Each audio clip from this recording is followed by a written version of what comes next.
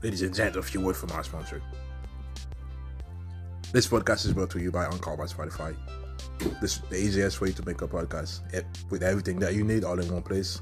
Encore has tools that allow you to record and edit your podcast right from your phone or your computer. When hosting on Encore, you can distribute your podcast or listen to platforms like Spotify, Apple, and Google Podcasts.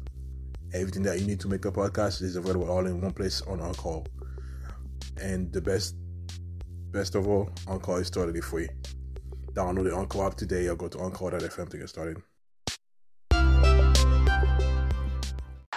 you're listening to this, you are the resistance. While honoring the 20th anniversary of the 9/11 terror attacks, Donald Trump jumped at the chance to criticize President Joe Biden's handling of the Afghanistan withdrawal, an effort he said made the Democrat look like a fool. Trump opened his Saturday video message by calling 9/11 a day of great sorrow for our country and one for honoring the bravery of our police, fire and first responders of every kind. The job they did was truly unbelievable. We love them and we thank them, the former president said. The Republican then launched into an attack on Biden over the handling of the withdrawal from Afghanistan. It is also a sad time for the way our war on those that did such harm to our country ended last week.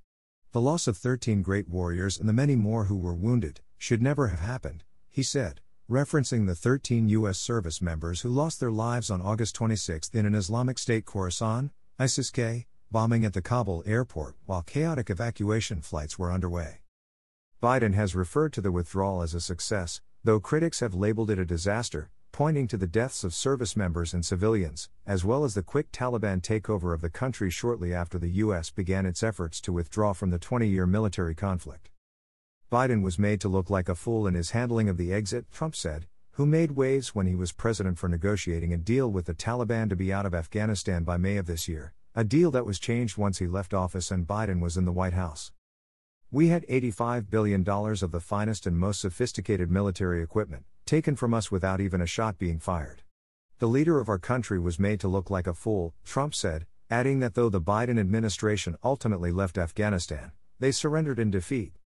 Trump ended his video by seeming to once again tease a possible run for president in 2024, something he hasn't denied he will do, but also hasn't confirmed. We will struggle to recover from the embarrassment this incompetence has caused. Do not fear, however, America will be made great again, he said.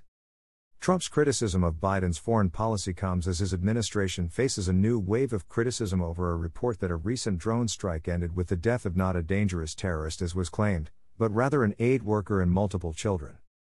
Trump previously said he will also be visiting Ground Zero in New York on Saturday to mark the anniversary of the attacks. He is also scheduled to provide live commentary for a heavyweight boxing match between Evander Holyfield and Vitor Belfort from the Seminole Hard Rock Hotel and Casino in Hollywood, Florida, alongside his son, Donald Trump Jr. If you like this story, share it with a friend.